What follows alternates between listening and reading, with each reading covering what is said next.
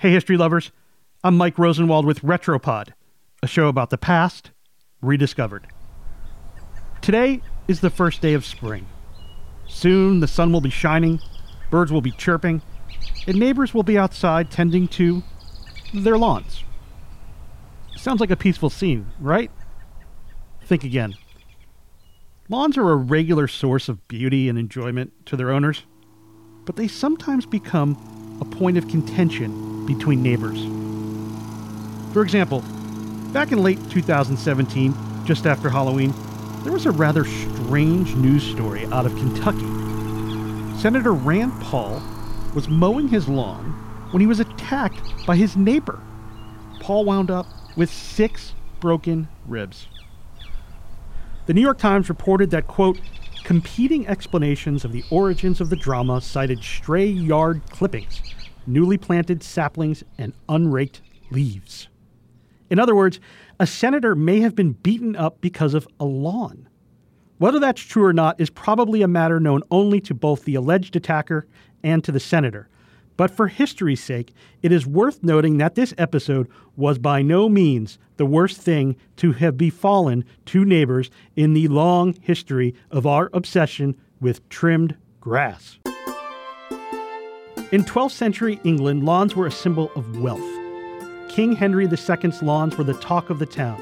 The next King Henry, like 80 years later, had the garden around his palace leveled.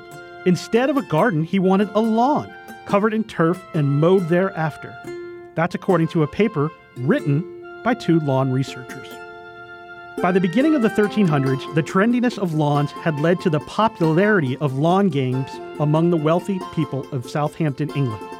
They played on the manicured expanse of Old Bowling Green, which coincidentally is the name of the Kentucky town where Senator Paul was beaten beside his lawnmower 700 years later.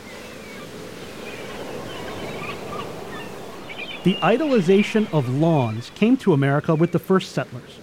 The Atlantic wrote in its historical retrospective on grass that, quote, lawns became aesthetic extensions of manifest destiny, symbols of American entitlement and triumph, of the soft and verdant rewards that result when man's ongoing battles against nature are finally won.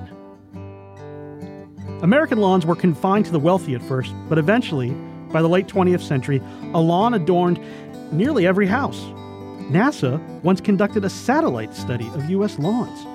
The unruly foreign weed we call grass is the single largest irrigated crop in the United States. It consumes 9 billion gallons of water each day, and the average American spends 70 hours a year keeping the stuff alive, though not so alive that it offends the neighbors. The twin miracles of lawnmowers and suburban sprawl finally allowed every homeowner to become a little English king. And only then, after beautiful yards covered much of the United States, did things really get ugly. Neighbors have fought with neighbors over lawns, whose grass is whose, why can't you mow your lawn, etc., etc., etc. Martha Stewart once spent $250,000 in a fight with her neighbor over several trees and shrubs he had planted on a patch of grass on the border between their yards. Owners of unkempt lawns have been jailed in Texas and Florida. By all accounts, Senator Paul was seriously injured in his confrontation with his neighbor. But as I said before, it's not the worst thing to have happened to someone in a lawn dispute.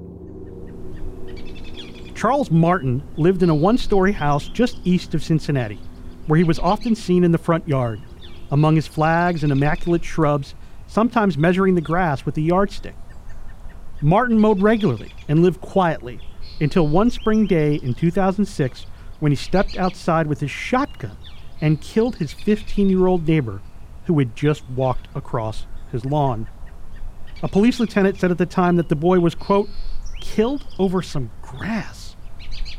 Only in America. I'm Mike Rosenwald. Thanks for listening.